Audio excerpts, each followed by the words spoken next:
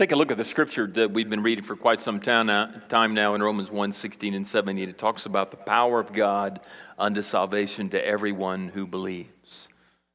The power of God for salvation to everyone who believes. We're going to talk a little bit about that power that comes as a result of belief in the next few Sundays. And our subject today, as we talk about basically the elements of the gospel concentrated in the message of Jesus Christ, begins with our work ethic. So if you would take a look at the next slide, I want you to understand that what we're celebrating this weekend is called Labor Day weekend. And I want you to understand that you, because of the work that Jesus Christ did on the cross, have to work no more for your salvation.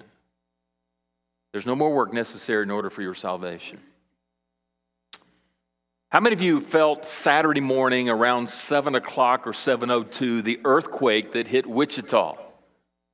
Now, thanks to those in Oklahoma, we felt the tremors all the way here in Wichita. I was downstairs in my basement and having coffee at about 7:02 and catching up on some of the latest news and just quietly minding my own business, and all of a sudden the house started shaking, and I had heard footsteps in the level floor. I knew Patty was awake. Even though she's a very small lady, she is not a very good Indian. She walks on her heels, so you can tell where she is no matter where she is in the house. And so I knew she was in the kitchen, and all of a sudden, as the house began to tremor, I heard the dishes in the china cabinet start really shaking, and I heard this yell, "Charlie!" I don't know what I was supposed to do, and so I sat there. That's what most good husbands do, until it was over, and then went upstairs to assess the damage. And so you probably know where you were when the earthquake hit at 7:02 Saturday morning. You know, the Bible describes an earthquake that hit the world too nearly 2,000 years ago. It was an earthquake that took place when Jesus Christ died on the cross. John's gospel helps us understand that while Jesus was on the cross, he simply said, "I am thirsty," and they gave him something to drink. Upon receiving something to drink, he then made an incredible statement that I think sometimes we overlook. He made this statement that really applies to us today. He declared, "It is finished." It is finished. Indicating that the work that he had come to do by dying on the cross had been complete. The work was done, and he died. Matthew 27 helps us realize that when he died, there was an earthquake that took place that was felt by many in Jerusalem, if not everyone there, and rocks fell, and as a result of that, Jesus dying created an earthquake, and that earthquake, I believe, was an announcement by God to everyone in the Jerusalem that my work on the cross through my son Jesus Christ is finished. The work is done. There's no more work that needs to be done on the cross. My son has died. They took his lifeless body and they put it in a tomb. But 3 days later, we discover that he rose from the dead. And do you realize that on the third day when he rose from the dead, God once again announced that his work was finished through the resurrection of his son Jesus Christ through an earthquake, announcing that the work, not just through the cross, but now through the resurrected Jesus Christ, is now finished. The work is done. There's no more work necessary now by which men need to work in order to receive access and salvation from God. No more work for our salvation. There's no more work for my salvation or for yours if we put our faith and trust in Christ. Tomorrow is Labor Day. Back in the late 1800s, there was a movement to create what we call now Labor Day weekend, and they set aside the first Monday in September from then on to celebrate what we call Labor Day weekend. Why do they celebrate Labor Day? It's an opportunity for us as a nation to celebrate the workers who actually build the United States of America, those of us who are working to build things. We are celebrating our work ethic as Americans. Now, one thing we take great pride in the United States of America is a work ethic. We do. At least we did more at one time than we do now. We're losing some of that. But America has widely been known by its work ethic because we have been known to be worker bees who are builders, who are constructors, who are doers, who accomplish and achieve great things. So we celebrate Labor Day. And because I think of sometimes this element that we have as Americans who have an incredible work ethic, that sometimes we bring that work ethic into our salvation.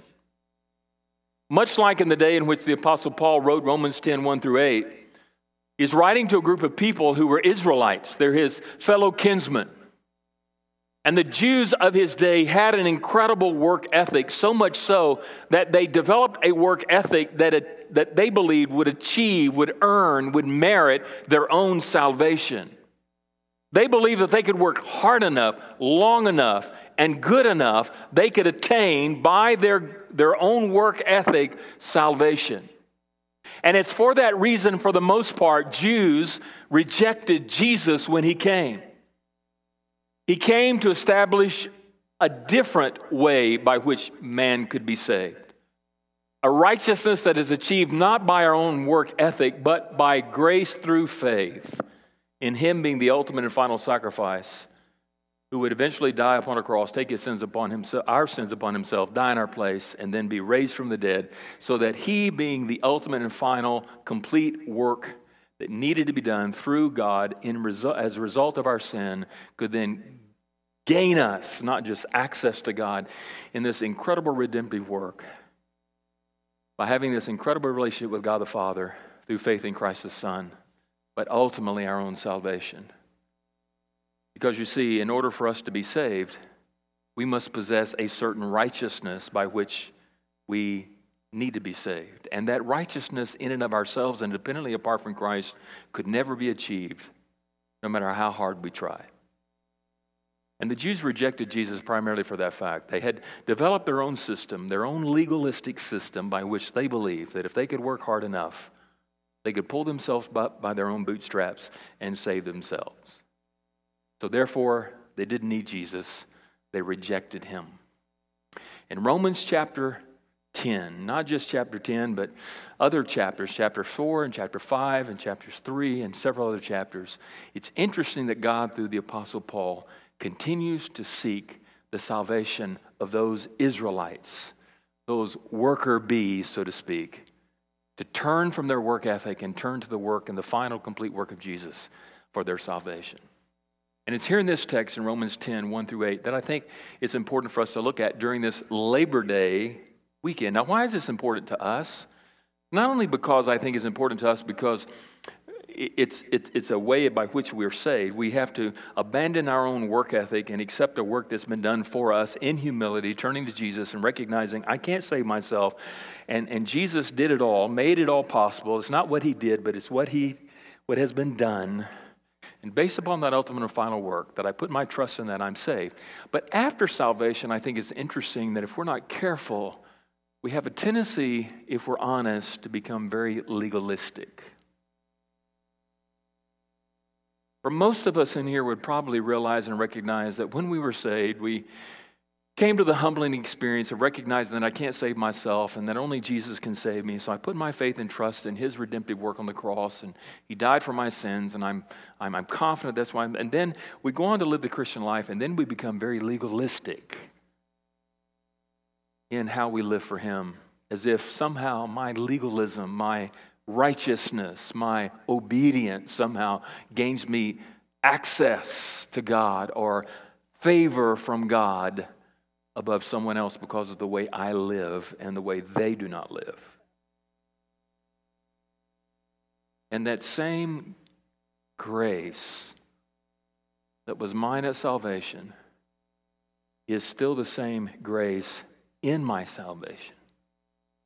I no longer have to work to be acceptable to God in his presence, because I stand on the righteousness of Jesus, irregardless of how I live or don't live.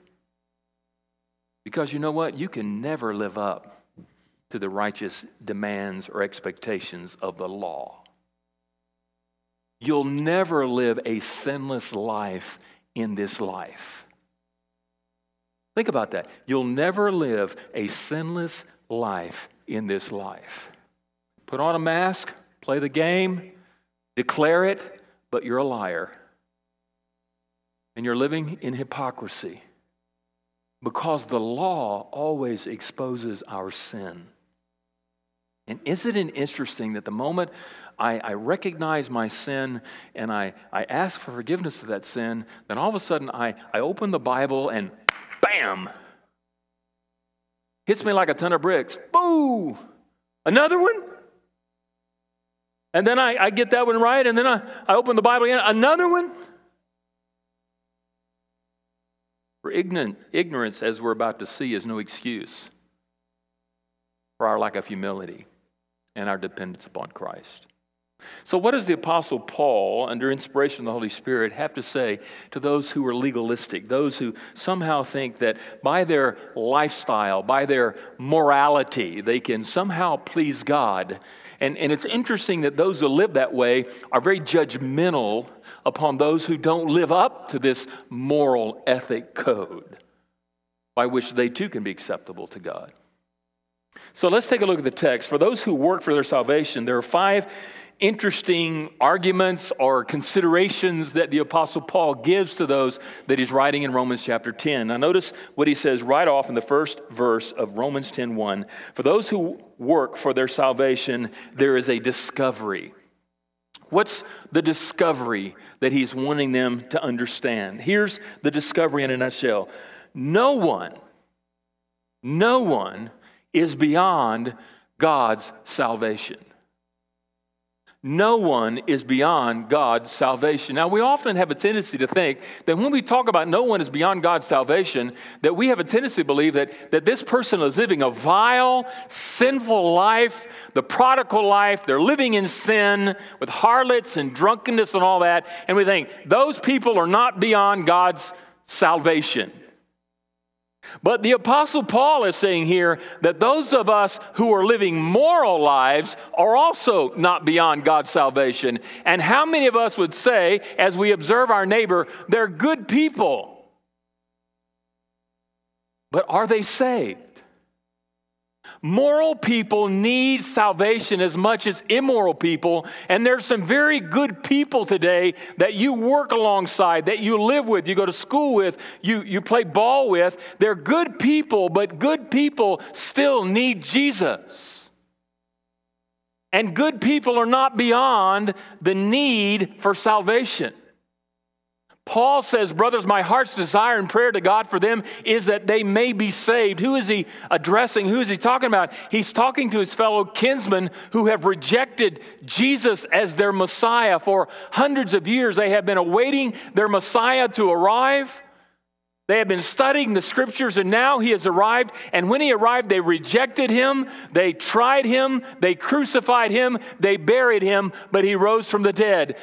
For the most part, Israel, most Jews rejected Jesus, and yet in their morality, as they rejected Jesus because he was presenting a righteousness that was different from the one that they wanted, they were good moral people, they still needed to be saved in spite of their rejection of Jesus. And the Apostle Paul is saying, I have a desire that they be saved.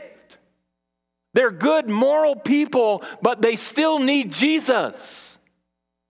Even in your best morality, people still need Christ as their Savior. And you may know somebody that somehow has convinced themselves, I'm a pretty good person. Do I need Jesus? And the answer is yes. So don't give up on the immoral, but don't give up on those who claim to be moral. The Apostle Paul is saying to those who are living in this work ethic to earn and to deserve and to merit their own salvation by working for it, you need Jesus, and I'm praying for you. We studied this passage in great length Wednesday night for about 40 minutes. I may resurrect that sermon on Wednesday night for a Sunday morning here sometime. But do you have a desire, a burning passion to see lost people saved? I'm not just talking about the immoral in our community, in our country, but I'm talking about the the good people, the moral people, the upstanding citizens? Do we have a desire, a passion, a drive to pray? And this word prayer is petition. It is a relentless praying for the lost community around us, that they might be saved. The Apostle Paul is praying for them. Why? Because he knows God's heart. And God sent Jesus first to the Jews. Why? Because he wanted to save them. And just because they initially rejected them doesn't mean that he still doesn't want them to be saved. He wants them to turn from their work ethic and turn to the work of Jesus on the cross, and he desires them to be saved. And the Apostle Paul begins in this address in Romans 10:1 by saying, I want you to discover something, that even though you rejected Christ, you crucified him, he still wants you to be saved. So that's the discovery. In their work ethic, he not only wants them to discover that he wants them to be saved. Brothers, my heart's desire is to pray to God for them that they may be saved. But notice in verse 2, in this discovery, there's a danger. And the danger is simply that they have a false sense of security. They believe that in their righteousness, in their work ethic, that what they are doing, they are working their way into God's favor, and eventually, because of the way that they're living, they're going to be saved. And the Apostle Paul is warning these people who are working for their salvation, you're living in danger. And here's the danger. Notice the verse 2. For I bear them witness. I, the Apostle Paul, bear them witness. Who was Paul? He was a Pharisee of the Pharisees. He was a self-righteous man of the self-righteous. If you know anything about Paul's life, before he became a Christ follower, he hated the Christian cult. He sought everything that he could to stamp it out, to dissolve it, to persecute it, and to kill Christians. He was there when they stoned Stephen, held his coat, and cheered while they stoned him. I mean, he believed that he was so righteous, I don't need a Savior. I am saving myself by my own righteousness, by my own work ethic. And as a result of him being like them, he understands them. And because he was like them and because he understands them, he is bearing witness to the fact that they believe this because he was one of them. It's interesting that the Apostle Paul could describe them so well because he was one of them. And he said, for I bear them witness that they have a zeal for God. That word zeal is an interesting word. It means excessive zeal, or the word I'm looking for is for fervor. It's a passion. It's a drive. It's a motivation that seeks with all of its heart, with all of its mind, with all of its soul, with everything that it possibly can to achieve and attain that goal which it is seeking to achieve. It is a zeal for God. They had a zeal for God. They had a drive to know God and to live for God and to be the children of God, and everything in their being and their fiber, they had this passion, this jealousy for God, and they were driving with every ounce of energy and effort they could possibly afford into achieving this goal of being close to God. They had a zeal for God, but he says, notice, not according to knowledge. Not according. They lacked sufficient knowledge. There was a lot of effort. There was a lot of passion. There was a lot of work. There was a lot of drive. There was a lot of effort. Man, they were tireless in their pursuit of God. But in spite of their hardest work, they were doing it with a lack of knowledge. I was with a pastor here last week while I was at a conference in Colorado Springs, and Roger Yancey, and I don't hope he doesn't watch this tape, but I know he's preaching somewhere today. But Roger and I were traveling around, and his Garmin wasn't working very well, and we got lost multiple times in Colorado Springs. Now, we were in conference from about 8:30 to about 6 o'clock every day. They didn't provide dinner for us, and by the time you sit in a conference room for that, I don't know about you, but I can't sit that long. It drives me nuts. And so it wore me out. And so we barely had enough energy, in my opinion. And I would get up early in the morning and exercise in Colorado Springs. And in the altitude, that wore me out to begin with. But anyway, so he would use this Garmin to get us to a place to go eat. And we got lost. because the Garmin, for whatever reason, wasn't working in Colorado. I don't know why, but it wasn't. But in our best effort, we typed in an address and sought to drive to where we expected to get there. And we put forth the energy and the effort and the gas and the time to get there. But we got there, and it was the wrong place. And we tried it again, and it was the wrong place. And we tried it again, and it kept taking us to the wrong place. Finally, it became a joke. And then it got to be more than a joke. It became frustrating. So the 2 evenings we drove around, I just got in the car and said, well, we're going to get lost. You know, you can type in the right address you think is the right address and have the best intentions and the best effort and the best work ethic and the best everything to get there. But if you've typed in the wrong address, you might get there, but guess what? It's the wrong address, the wrong destination. And these people had a destination in mind. They had an idea where they wanted to go, and they were typing into their Garmin, into their brains, into their hearts, working as hard as they can to get to this and to arrive at this place. And in all of their best effort, they arrived there, but they were arriving at the wrong place.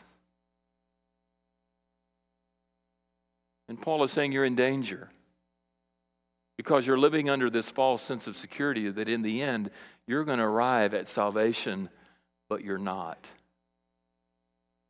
And that's sad.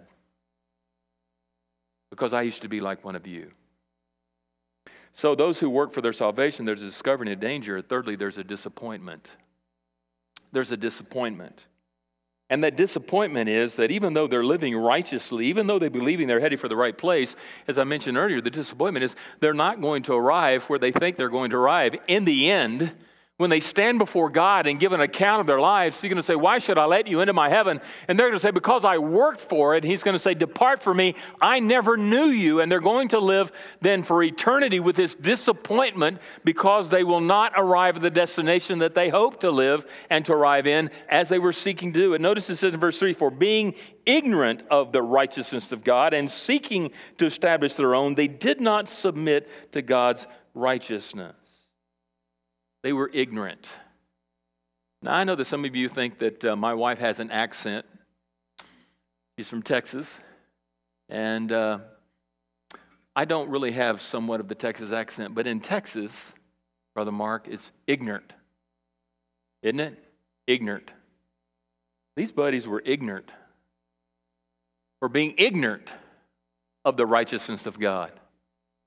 In other words, they just didn't know. They were ignorant. They were not aware of what was right. They were just flat out dumb. It's kind of like Forrest Gump's mama said, stupid is as stupid does. They just weren't too bright. Their elevators didn't go all the way to the top.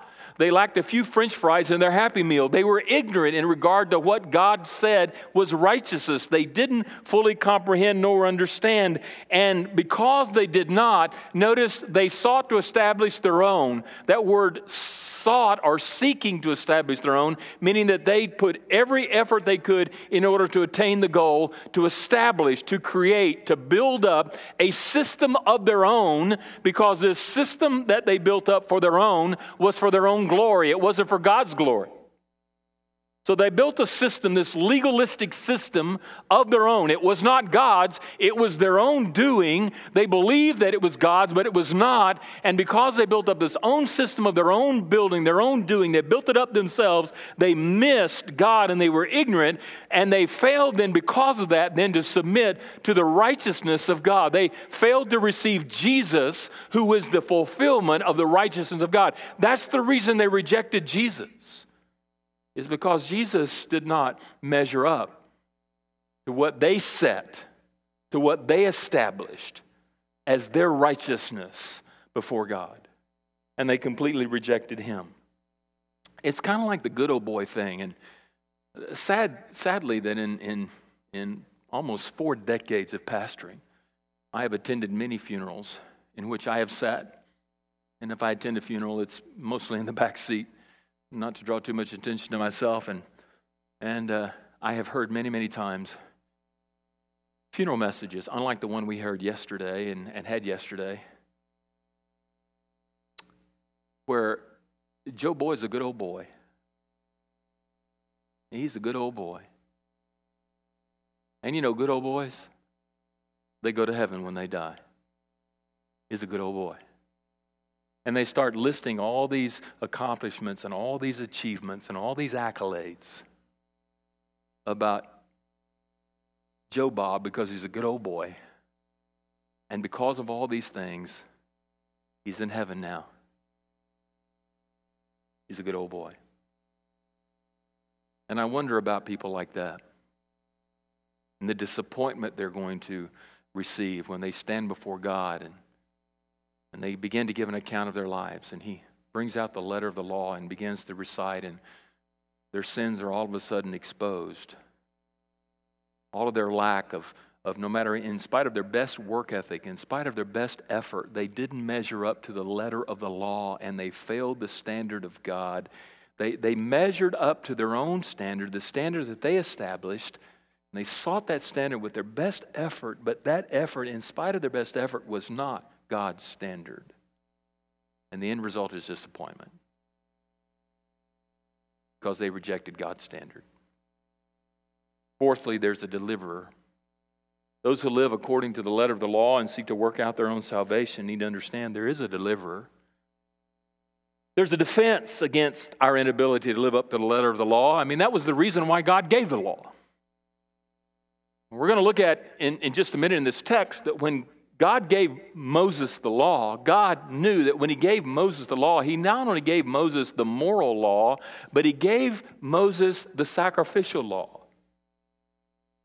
Two components really to the law. You can sort of divide them into more components than that, but there really are two, in my opinion, and we're going to, for the sake of time, there's a moral standard of the law and there's a sacrificial standard for the law. And there were basically two, and Moses gave somewhat the 10 Commandments and other things that were the moral code ethic of the law. This is how you should live. And there was a sacrificial part of the law that told you how to sacrifice. Now, the reason he gave the moral law is because the moral law was given to help us understand that we don't measure up to the law. We can never live up to the letter of the law. And because of that, there's a sacrificial system that the law sets up that when we recognize and realize we can't live up to the letter of the law, where do we turn? We turn to the sacrifice. And on the Day of Atonement, the high priest would go into the Holy of Holies, and they would tie a rope around his ankle, and he would go in and spread blood on the mercy seat for the sins of Israel. The reason they tied a rope around his ankle, because in case he died while he was in there, if he was himself with sin and went into the Holy of Holies, he would die, and the only way to get him out was to pull him out by the rope. They weren't going to go into the Holy of Holies where God lives because only the high priest once a year could go in there.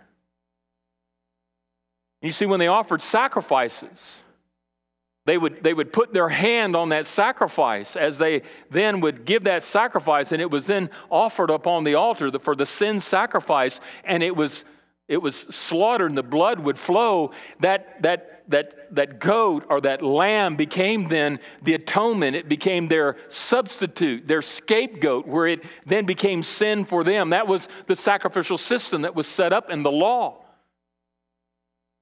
And so he gave both the moral law and the sacrificial law. And what the Apostle Paul is saying to these legalists is this, that while there is the law that God is going to hold up as a standard, that law helps us recognize and realize I cannot live up to that standard. And because I cannot, then I turn to the sacrificial standard of the law, and I turn to Jesus, who became the ultimate and final sacrifice of God on the altar of Calvary, where he took upon himself my sin against God, and through faith in that atoning, sacrificial, redemptive work, then he becomes my complete and final sacrifice. Notice what it says in the text. For Christ is the end of the law for righteousness to everyone who believes. The word end means the fulfillment of the law. Jesus is the fulfillment of the law. He met every single demand of the law. He was righteous. He was fully God and fully man, sinless in his life on this earth. And when he died on Calvary's cross, he assumed sins that were not his own, but our sins, thus dying in our place, Romans 5:8. For yet while we were sinners, Christ died for us. He became our deliverer. And now what the Apostle Paul is saying is now through faith in Jesus. I put my faith in Jesus now. He becomes the fulfillment for me before God as being the ultimate and final sacrifice where he takes upon himself my sin against God, dies in my place, and now I stand before God acceptable and righteous. Not a righteousness of my own, but a righteousness that I receive through Jesus. But I like it, he says, to everyone. That's unconditional. That means everyone. But the condition is who believes. And the belief here is the whole word, meaning the full contents of the message of the gospel of Jesus. But it's interesting, then he writes in verse 5, for Moses writes about the righteousness that is based on the law, that the person who does the commandments shall live by them.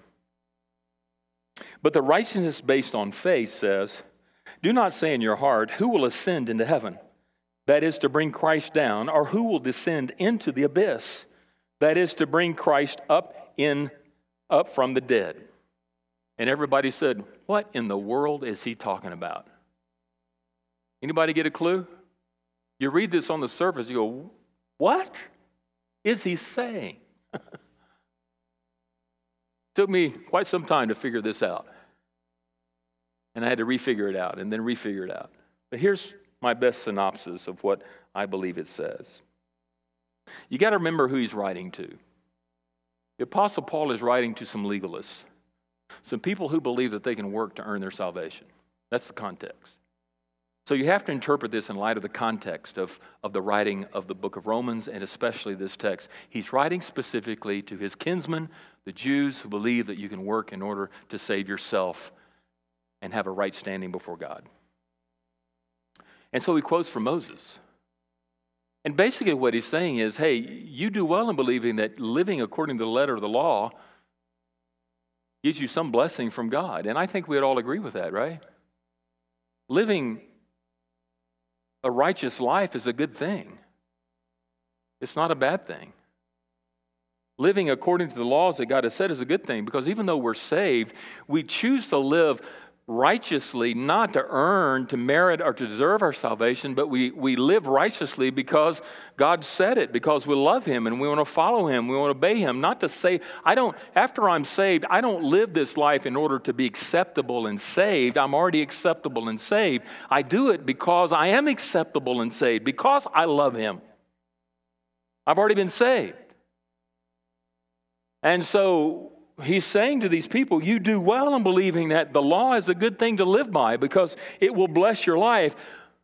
But he says, notice the righteousness based on faith says, do not say it in your heart, who will ascend into heaven? That is to say, bring Christ down. Or who will descend into the abyss? That is to bring Christ from the dead. The law is intended to bring about sin, to help us be aware of our sin. And when the letter of the law, as we seek to live it out in our day-to-day life, we recognize and realize that in our best effort, we can never measure up to the letter of the law. And for that reason, we need Jesus, who is our sacrifice. We need to turn to the sacrifice of Jesus because we can't live up to the letter of the law. Jesus ended both. He ended both the moral and the sacrificial law. Jesus was the ultimate fulfillment. When Jesus died, the veil was torn in two. And there were no more sacrifices in the temple. Shortly after Jesus died, the temple was destroyed.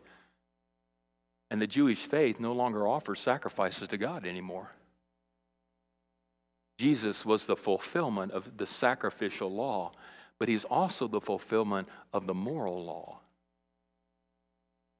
And what he's saying to them is to require from God Jesus to descend from heaven one more time, to die the death that he died in order to be raised from the dead is foolishness. He has already done it once. He doesn't have to do it again. Once he did it, it is done. Jesus said, it is finished.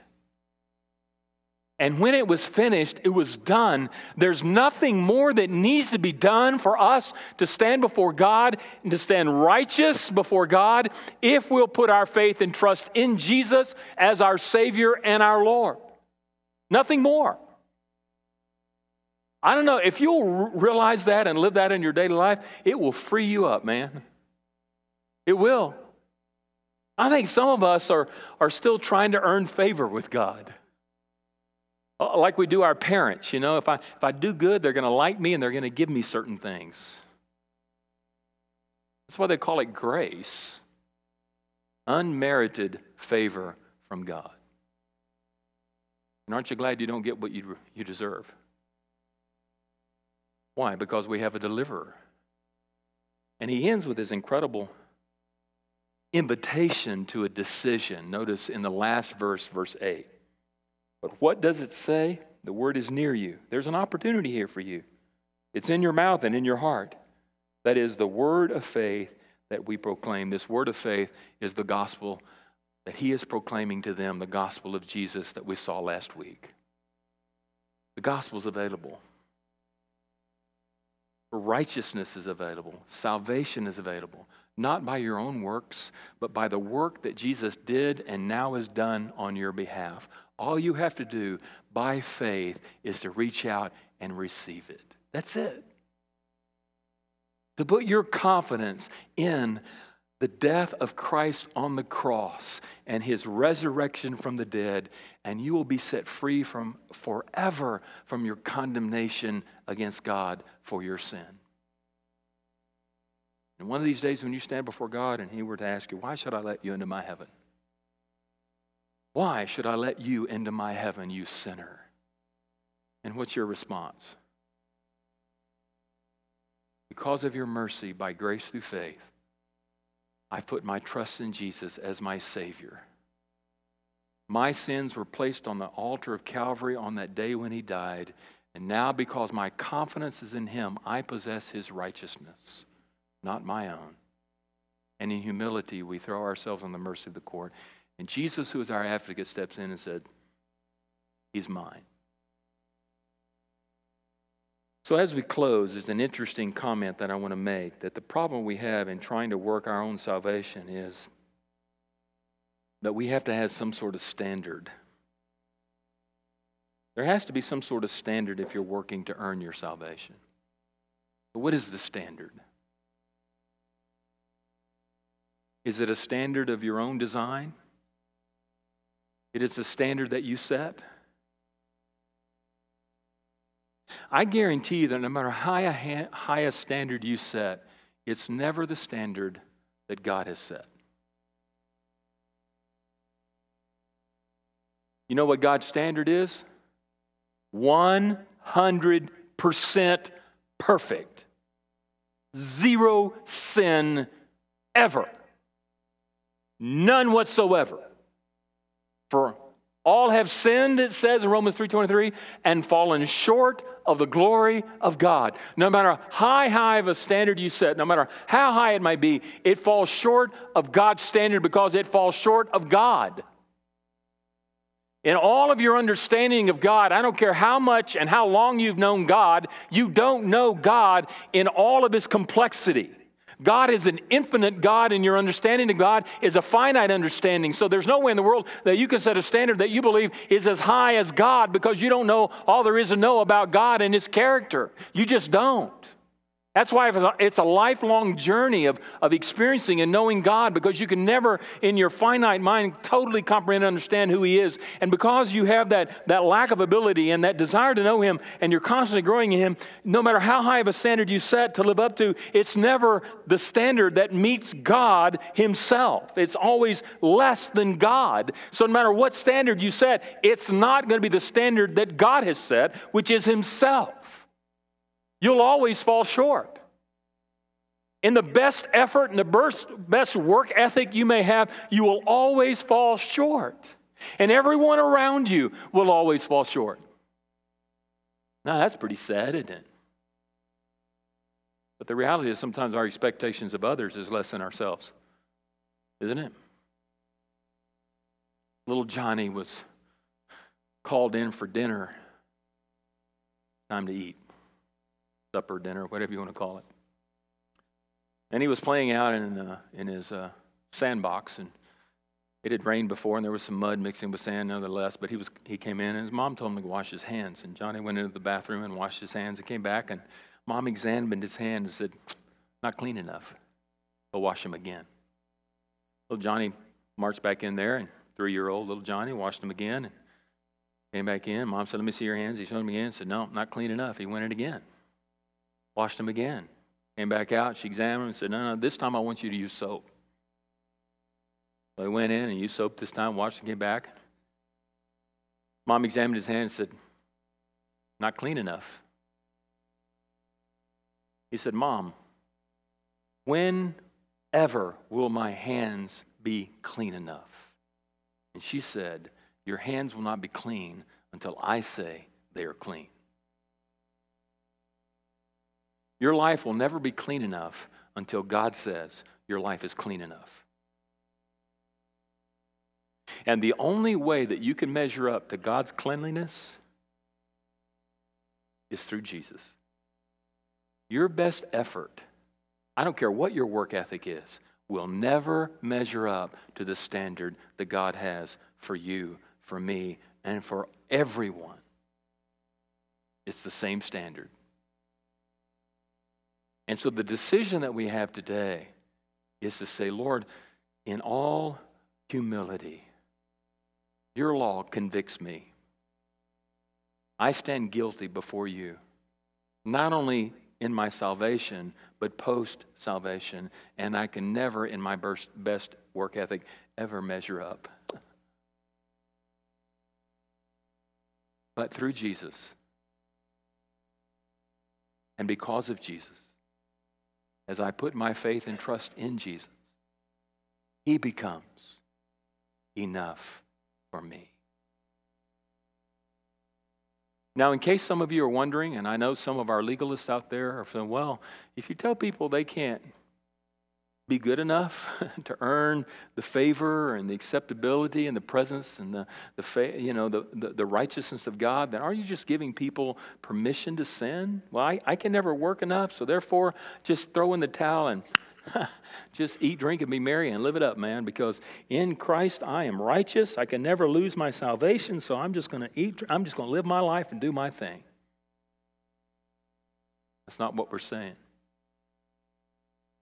Because if I'm truly humble, recognizing the sacrifice of Christ on the cross, where he took upon himself my sin against God and died in my place, and now I stand in his righteousness because I love him, I'm no longer working to earn his favor. I already have it. I'm not only living my life this way because I want to please him. I already please him, not because of anything I've done, but because of what Christ has done. I'm doing what I'm doing because I love him. And we'll talk about that in the days to come. Paul said in Romans 6:1, "Should we go on sinning so that grace may abound? By no means." We shouldn't take this beautiful righteousness that we have through the beautiful work of Christ on the cross and what he has done for granted. And yet, on the flip side of that, for us who want to work for something we can never achieve, what a rest it is to finally realize it's already been done. That's what salvation is putting your head on your pillow at night when you question your life and your sin and your disappointments and your discouragements, and when the law convicts you and you're aware of your sin, you just know, "Thank you, Jesus."